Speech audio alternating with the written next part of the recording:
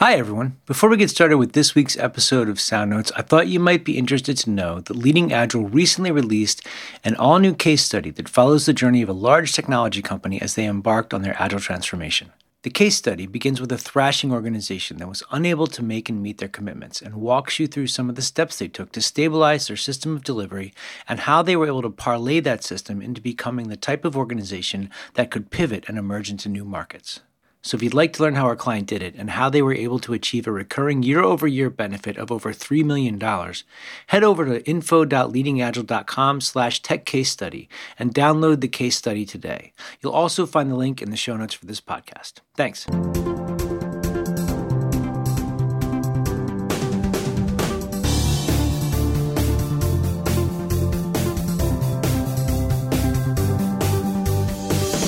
Hey, this is Dave Pryor. Welcome to Leading Agile's Sound Notes. Ross is back. Ross, say hello to everyone. Hello, everyone. I'm guessing you're getting sick of me, Dave.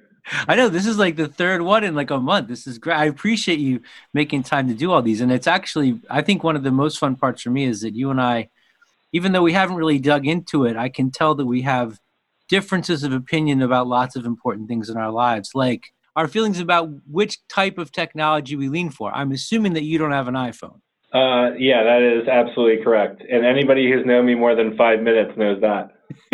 As anybody who's known me for more than 5 minutes knows that I'm a total Mac bigot. So this is going to get us off onto a good footing. So Ross, could you tell the folks a little bit about, just in case they haven't listened to the other podcasts we've done, tell them a little bit about your background and the work that you do and why you persist in supporting those folks in Redmond.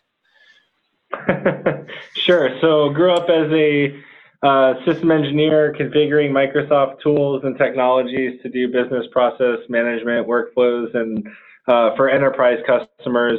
Moved through becoming an enterprise architect, and then started seeing some flaws in how work flowed through places, and got into this agile coaching realm, which I've been doing for the last 5 to 7 years, give or take, depending on where I was at the time. I did an agile transformation for a few months on a contract, and then switched back to enterprise architect and realized I wanted to continue down the path of doing transformational work. So that's how I ended up here and get the pleasure to talk to you 3 times in a month. And so are you one of those people that when you found Agile was like, this is the answer that I've been looking for?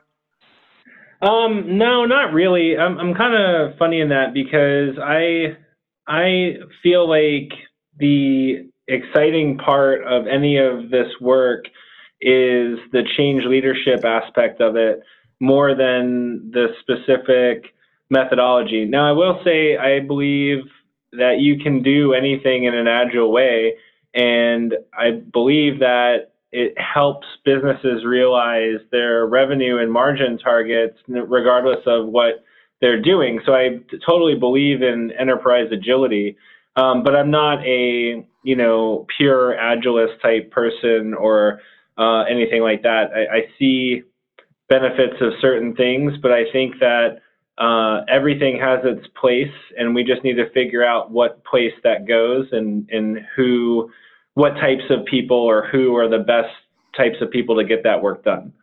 Okay, cool. Thank you.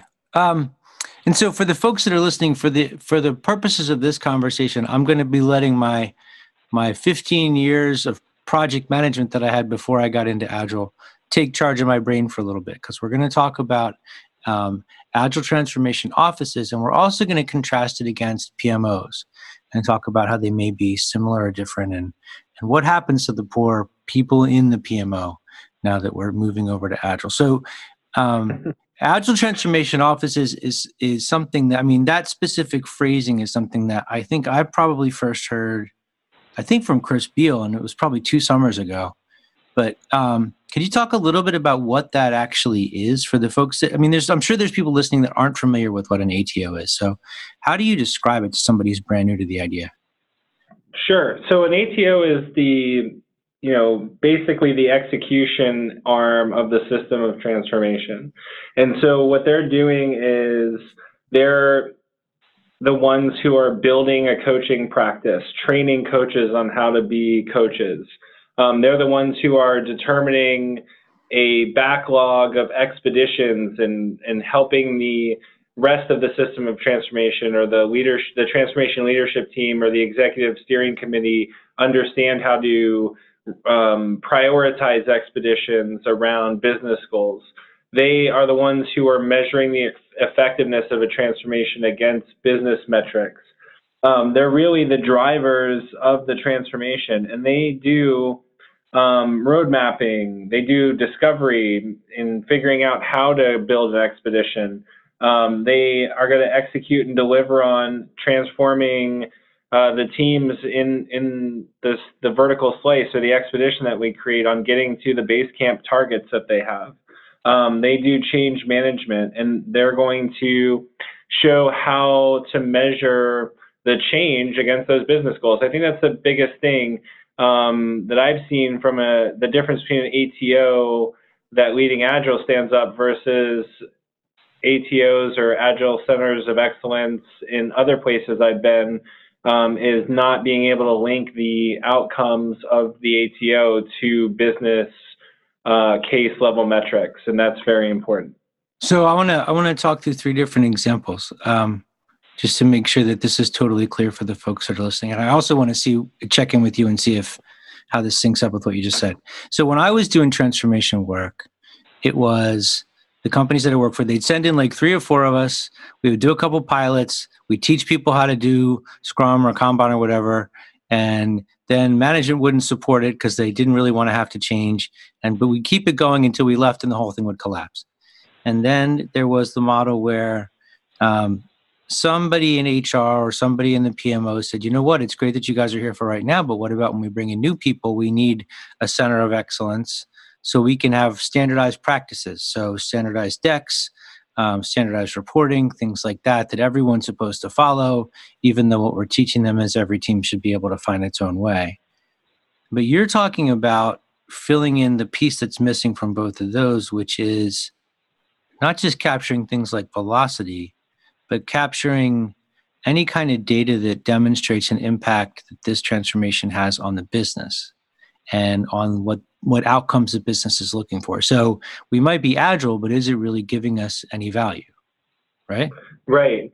Yeah, that's exactly right. And, one of the examples is that my current client, we've been, given a opportunity to actually prove that Basecamp 2, from a Leading Agile perspective, actually gets product out the door faster. So we need to figure out how we're going to capture those metrics and how we're going to link them to revenue targets in the business unit that we're at. And that's, being able to explicitly link transformation to a strategic goal, like increasing revenue or reducing cost, or increasing speed to market. If we can link to something specific and in the company's strategic plan to show the value, velocity, even if you go all the way up to initiative level velocity, is never going to show that, because it's an arbitrary factor that's really geared around improving the system, not improving our performance against corporate goals. Okay, so I want to come back to the corporate goals thing in a second, but for folks that might not be familiar with Basecamp 2, what are the characteristics of Basecamp 2? Basecamp 2 is really characterized by getting to business agility and lean systematics in your system of delivery.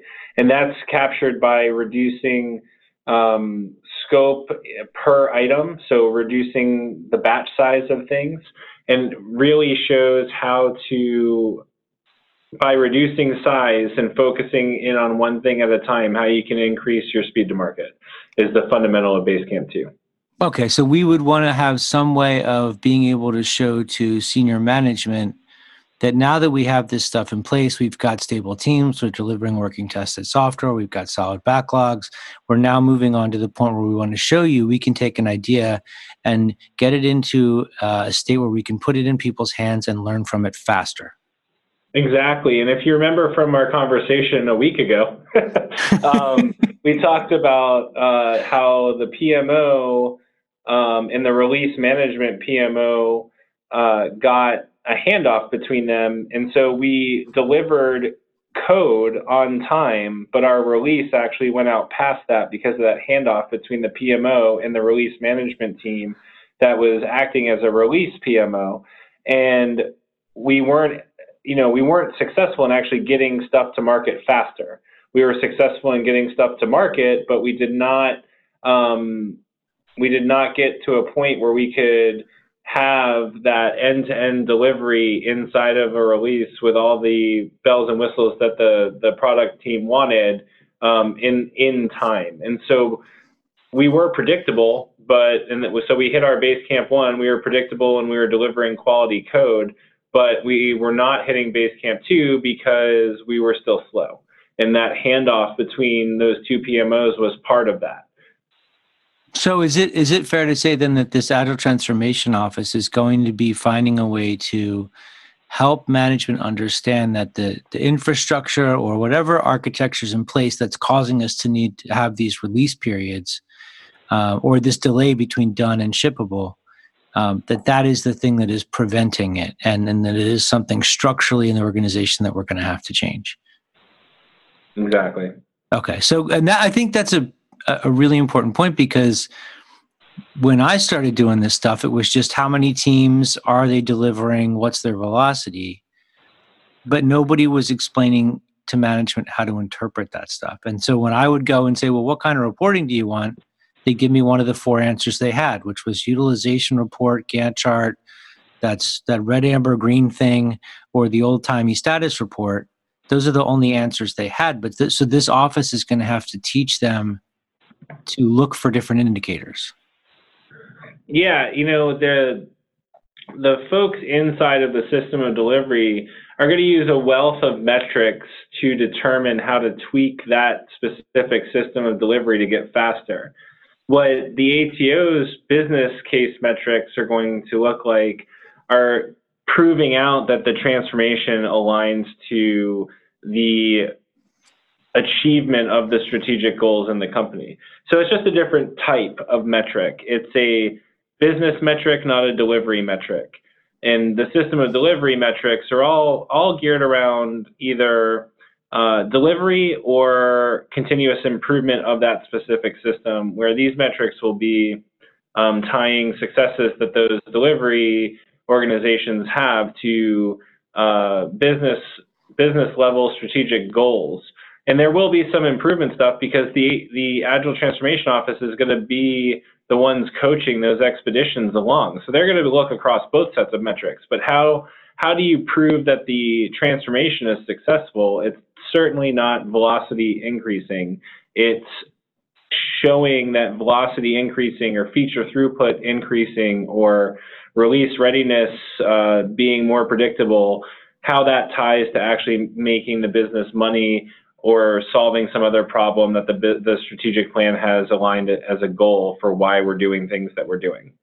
Yeah, I think, and that's, I want to just climb on that point for a second, because for any of this to work, the business has to know why it's switching to Agile, not just let's get the Agile in here because it's the thing we are supposed to have right now. Right. Okay. That's a spot on. Okay. So I want to try now to compare this to a PMO, and I'm going to try to make the argument for the PMO. Even though when I was doing stuff for PMI about, the role of a PMO in an Agile organization, my whole pitch was, this is a dead man walking. You don't even remember why you set it up in the first place.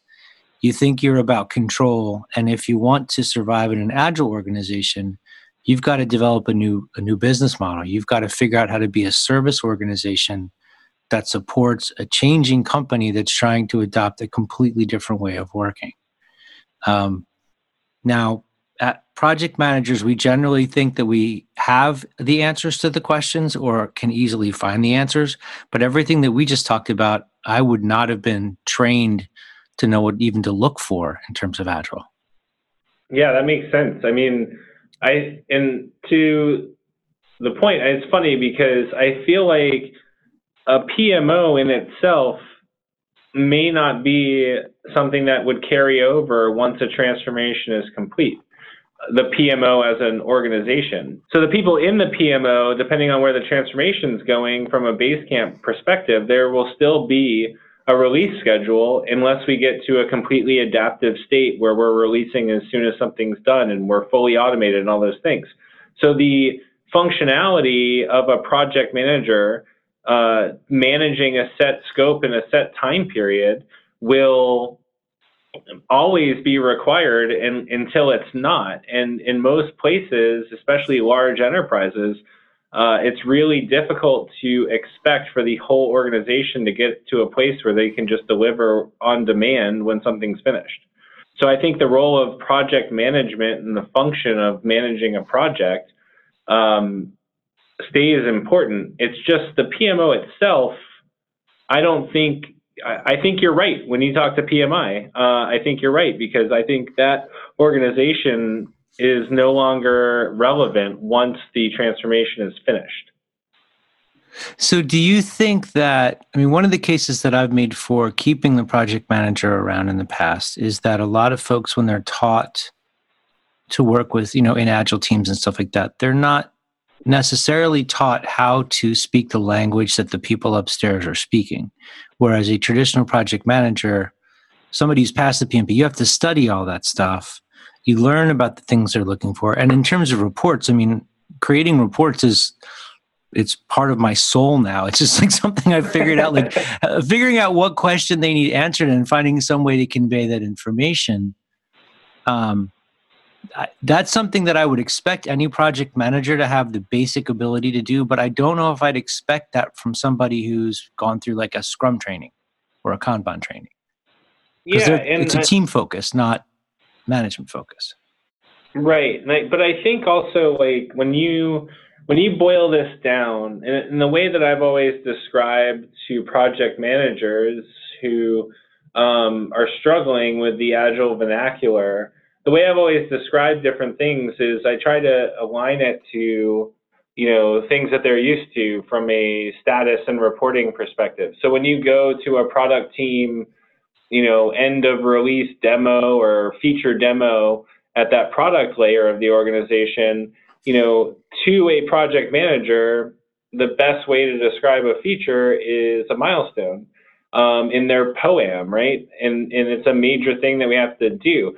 I think the biggest issue that project managers have adopting Agile is the vertical decomposition of work, because a feature is not a one-to-one to a milestone, because a milestone implies a phase or a handoff. And a feature should encompass everything required to deliver to market. Whether or not you actually deliver it to market or you're on a release cycle or something like that is different.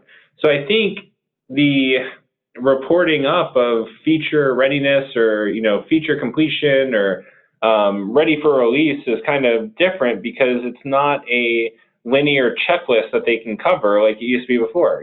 First we're going to get some requirements, then we're going to do some design, and then we're going to start executing, and then we're going to do our tests, and then we can release to production. Okay. When we in the Agile form look at that, we want to encompass all of those things in a single work item, whether that's a story, feature, epic, initiative, and upward or downward. It's really hard for them to wrap their head around what does it mean for a story to be complete? Like, what's the next step? And depending on how you're delivering, that could be the only step. Everything in the story was covered. We encapsulated all the people we needed to deliver that story on a team. So we're not handing off between teams or groups or functions. We have all of the functions we need on that team to deliver, and that story's done. So technically, it could go out. It can go out in the wild to users. And I think that mindset shift from a horizontal status reporting perspective to a vertical status reporting perspective is really hard for the PMO to wrap their head around. Yeah.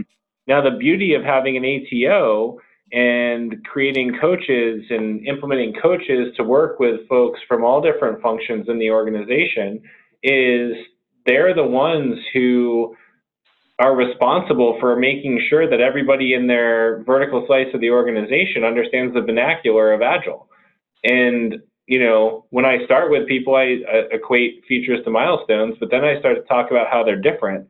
And then feature throughput is way more important for that project manager to be tracking than milestone completion, because they're going to need to understand how much of the scope of a release they're going to get out as quickly as possible, so they know they can report up to senior management or the C-suite that, yeah, we're going to get 15 out of the 17 features we planned into this release based on our feature throughput and what's been done, what's in the backlog. Or, hey, we're going to get 20 done. We're going to have 3 more features than we planned in our, quarterly plan or annual operating plan or whatever the case is.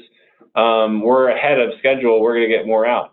And that visibility and understanding the vernacular that Agile allows to that project manager is way more valuable. They just need to understand how to use it and, kind of release the importance of the SDLC.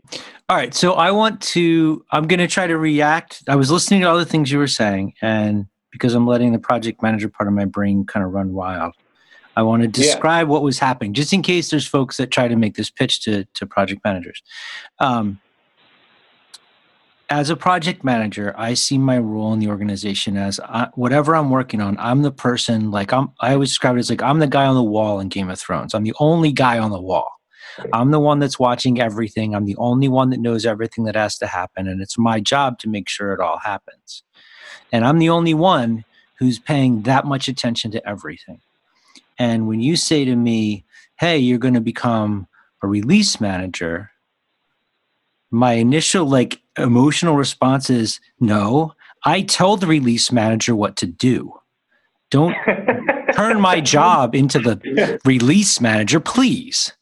And that's totally arrogant and wrong. And I'm not discounting the role of the release manager, but as a project manager, I see myself as being kind of that being a reduction in my responsibility. And so I'm wondering what you would say to that. How would you respond to somebody that you had react like that? Yeah, I mean, my response would be, how many times have you gotten all of your scope from beginning without any refactoring project plans or any of that done in the time frame you said you were going to do it? First Never. With no mistakes, right? Not Never. Once. Because part of that is the command and control attitude that a lot of project management people have, where they're the last guy on the wall. I'm the only person that knows what's going on. When in actuality, project managers have a lot of breadth of understanding of what's going on, but no depth. So they can't really understand, what an architect understands about a solution design or what a developer understands about code. And the plans usually get made without including those people. So the beauty of an Agile way to do it is all of those people are included in the planning, because you're planning the work from idea all the way through to inception, not horizontal handoffs against skill sets that you don't actually understand. And that's really hard. It's probably going to be really hard for our project manager friends listening to hear that, but it's true. And one of the big reasons why I hated being a project manager so much, because, I did it for a few years, and it sucks because you're expected to have responsibility or accountability over things that you have no idea what's going to happen or not. Yeah, exactly. I always say nobody wants that job. Nobody is. It's like some kid as a child's I want to be a fireman, and another kid's I want to be yelled at for things I can't control. Nobody wants that job. So to offer some hope to the project managers that are listening, for me, one of the things that shifted was I went into a Scrum Master role, and there it became, instead of worrying about a schedule, I worry about people and care and feeding of people and helping people succeed and deliver and doing whatever I can in service to them. And that opened a whole new set of problems for me to worry about. And I think if you wanted to go down the release path, there's a lot about flow, like you mentioned, throughput and things like that. That is, efficiency is the thing that you kind of key on there, right? Right. And, project managers, in my experience, and I haven't worked with every project manager ever, but the ones I've worked with feel like they're managing the people. Yeah.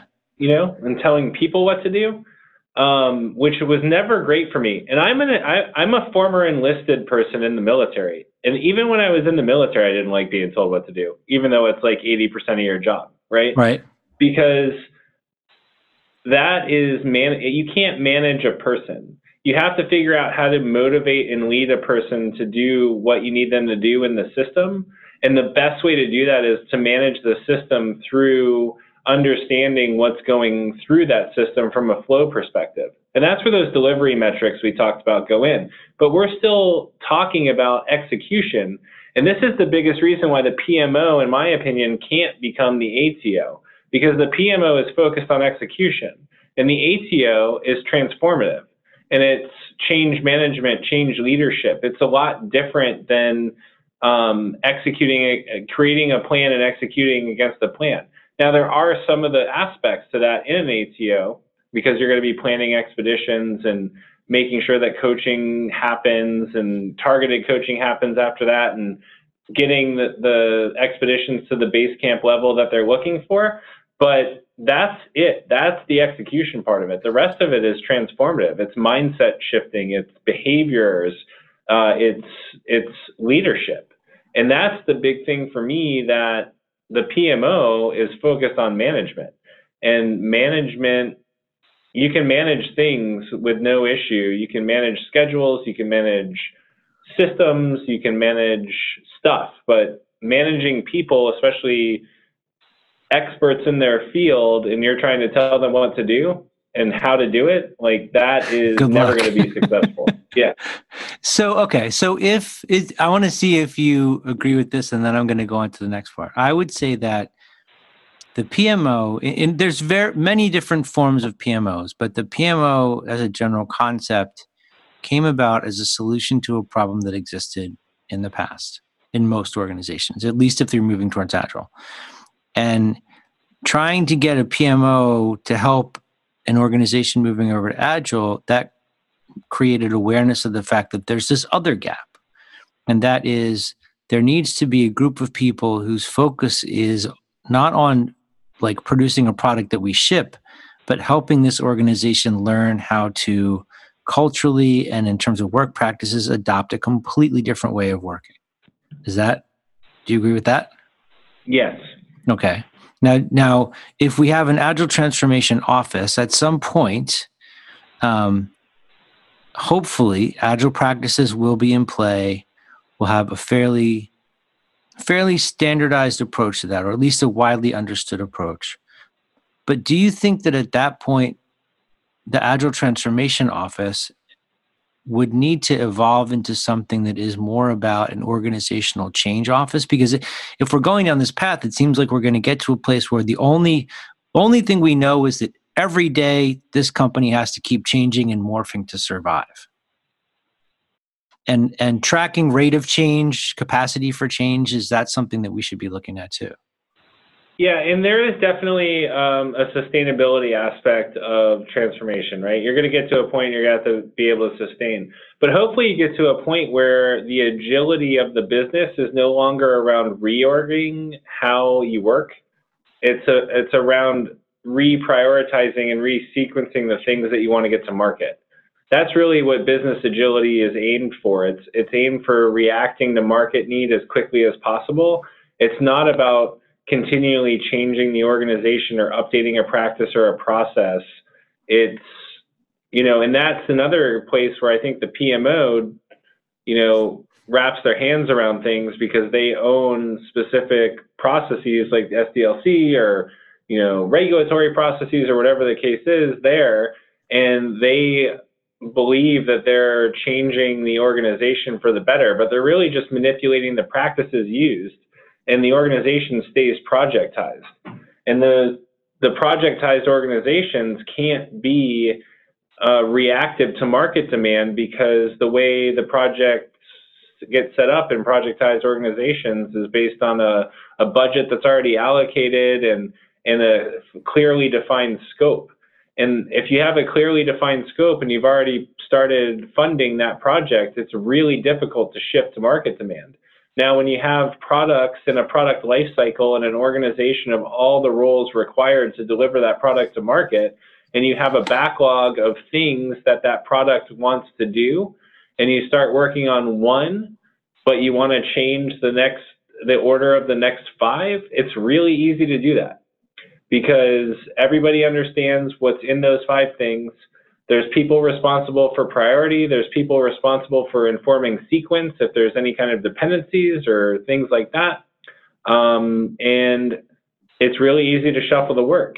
And the greatest thing about that is if you move one epic up to the top of the list and you've decomposed features and stories, it's really easy to find those features and stories. But if you're talking about a nebulous milestone with high-level tasks in a project plan and you try to shuffle that around, you're not ready to do that yet because that's not a backlog of things to do. That's just a list of tasks that we want to check off on a process.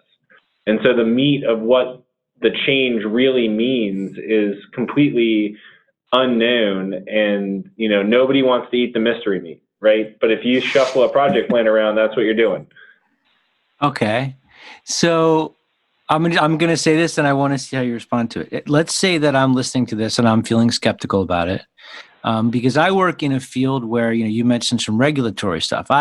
I'm doing pharmaceutical stuff. So I've got all these different hoops that I have to jump through to get the drugs approved.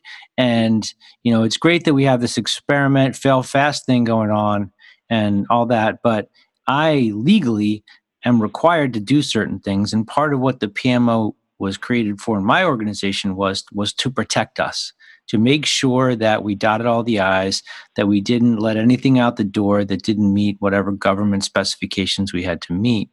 How is the ATO going to handle that? Because that is still, as it comes down to us, still very project centric, or let's say it's CMI or MI or ISO compliance or something like that.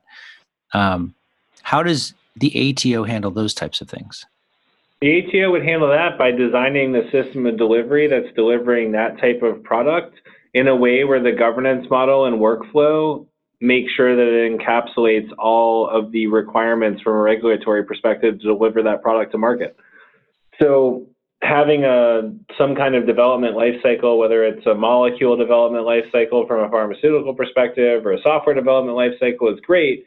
The issue with that is that it's subjective and it's driven by a single person or a couple people on every project. When you include, from a design perspective, the exit criteria per phase or per step in the governance model flows the way that the work actually has to flow to get to market.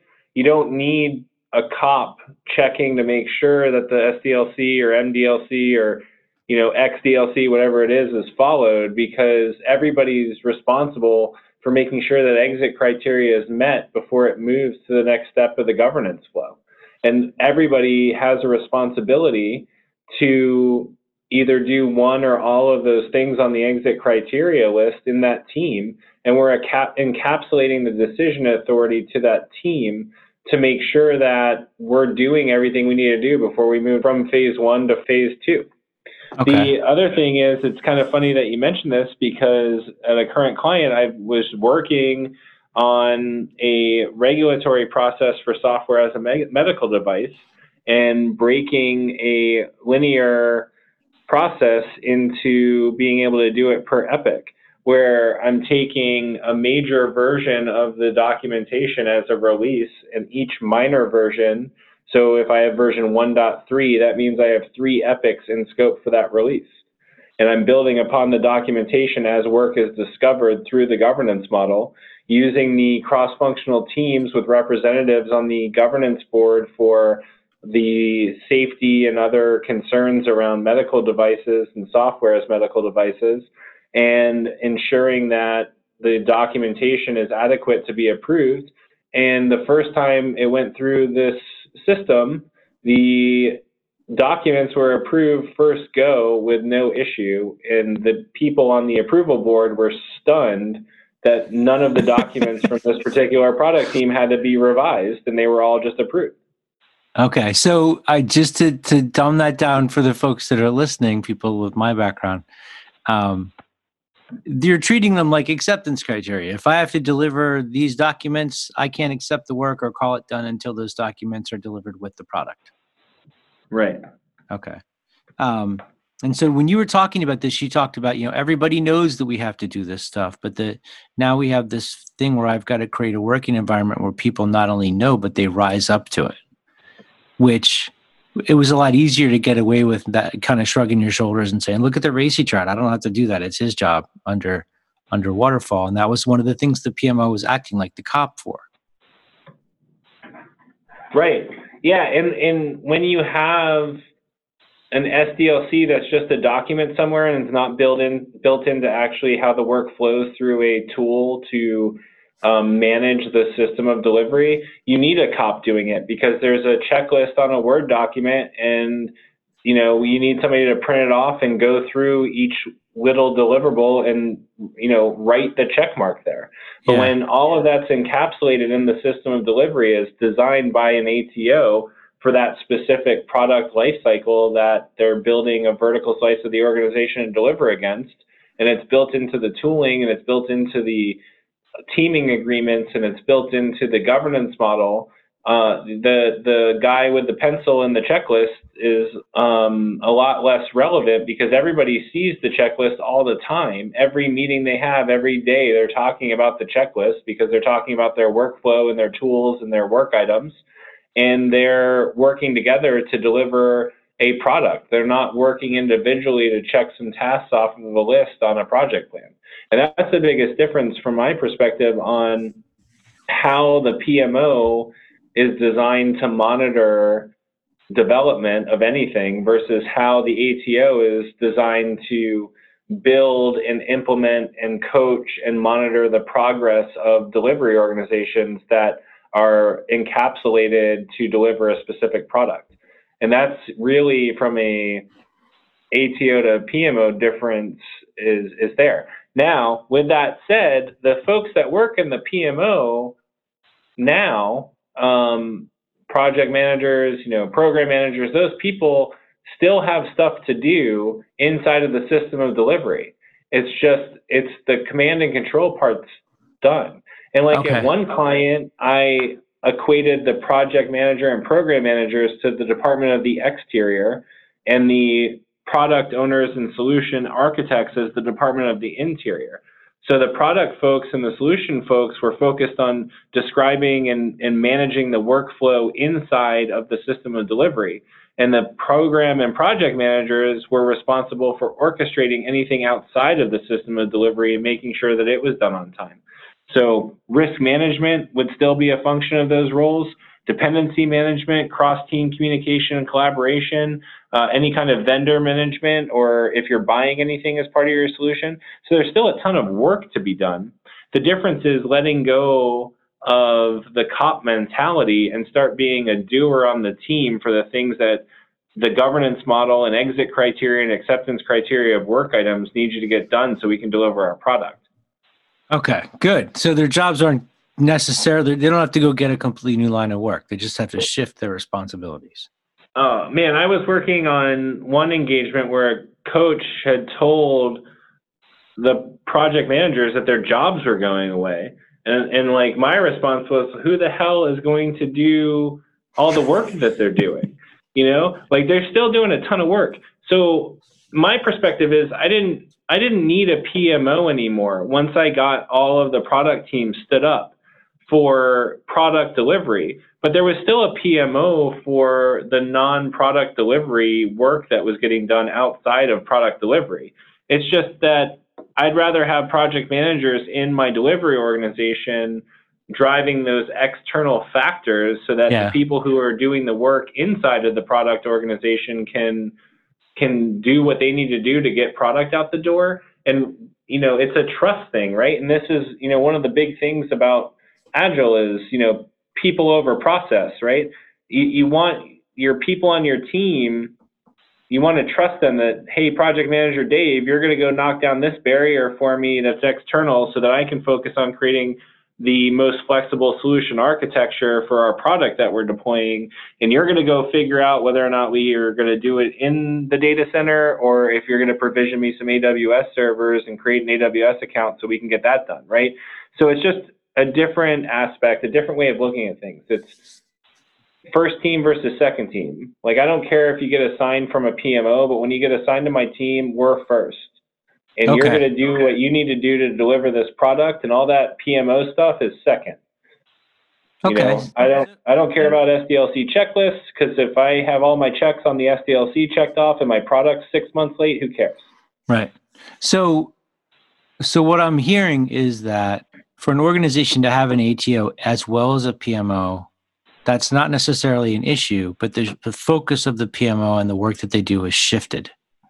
I think, yeah, the scope of the PMO, it goes down because they're not focused on product delivery projects anymore. Okay, good. So, but there still could be a PMO if there's any aspect of work that we're doing that needs to be driven by that type of resource. And that would follow some kind of linear DLC of some sort. So there could still be work that would need to follow in a PMO vein. But yeah, the ones that have transformed, I don't want a PMO. I want a project manager to manage that external stuff. I don't want the rest of the PMO. I just want that person with that skill set to be part of my team to drive forward what we need to drive forward to get stuff done. And I don't want them to think that they're in charge of everything. I want them to understand, here's the scope of your role. You handle everything external.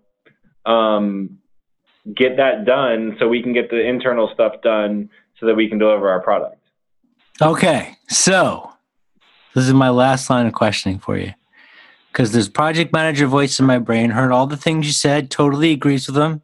I got a little upset when it seemed like you were taking some of my job away, but now it's cool. I get it. So we're diminishing some of the power that my PMO had.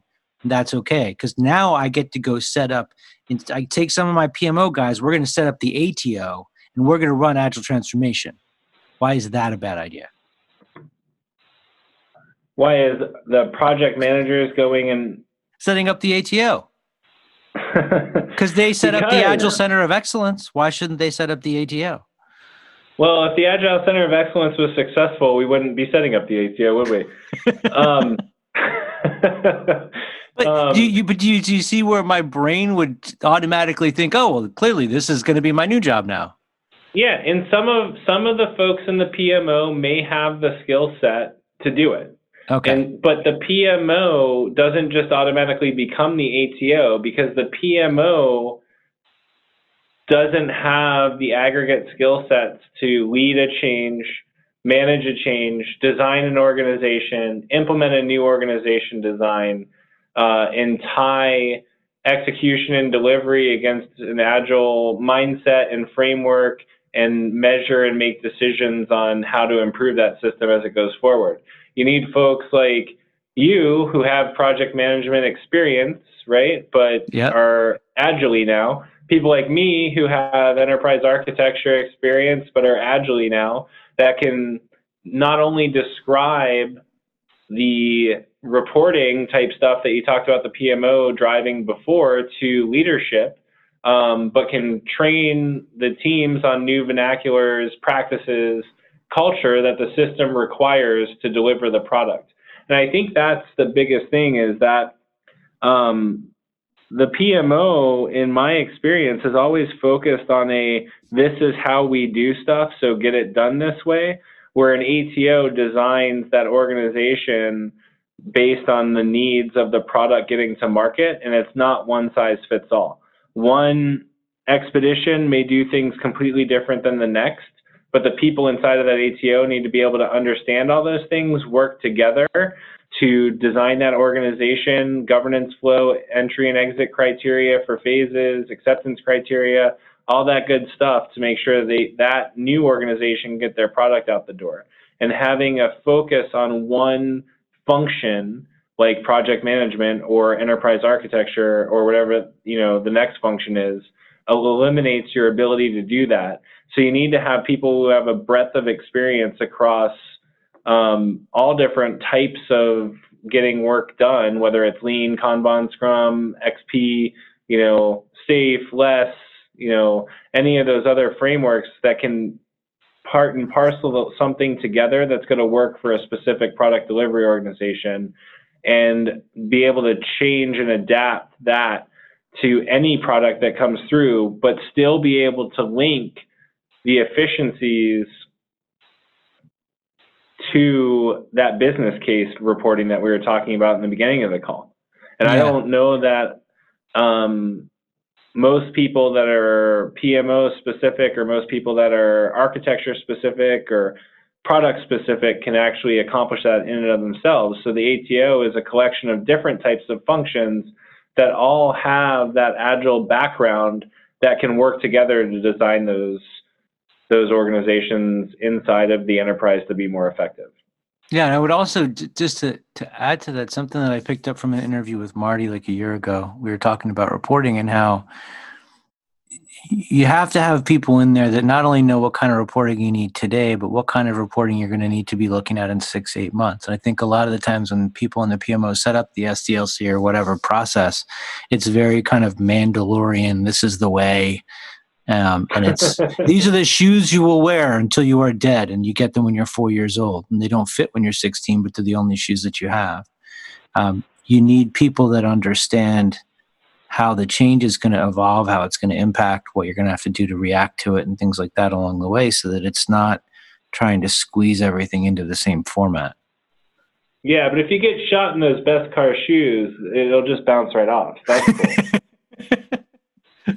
Yeah, and I think if we were looking at just a software organization, if I was a PMO person, I would probably, for simplicity's sake and the ability to train other project managers on how to do the SDLC stuff, I would probably want to design a specific SDLC and make all of the different engagements or product development things that I have going adhere to that SDLC.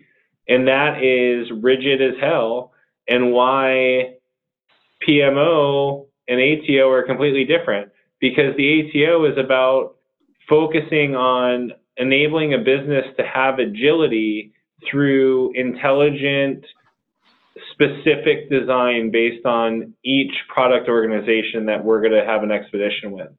And so I think that the predictability of the SDLC from a PMO perspective isn't getting software delivered, it's being able to explain why we're not getting software delivered through metrics. And I think that's the difference.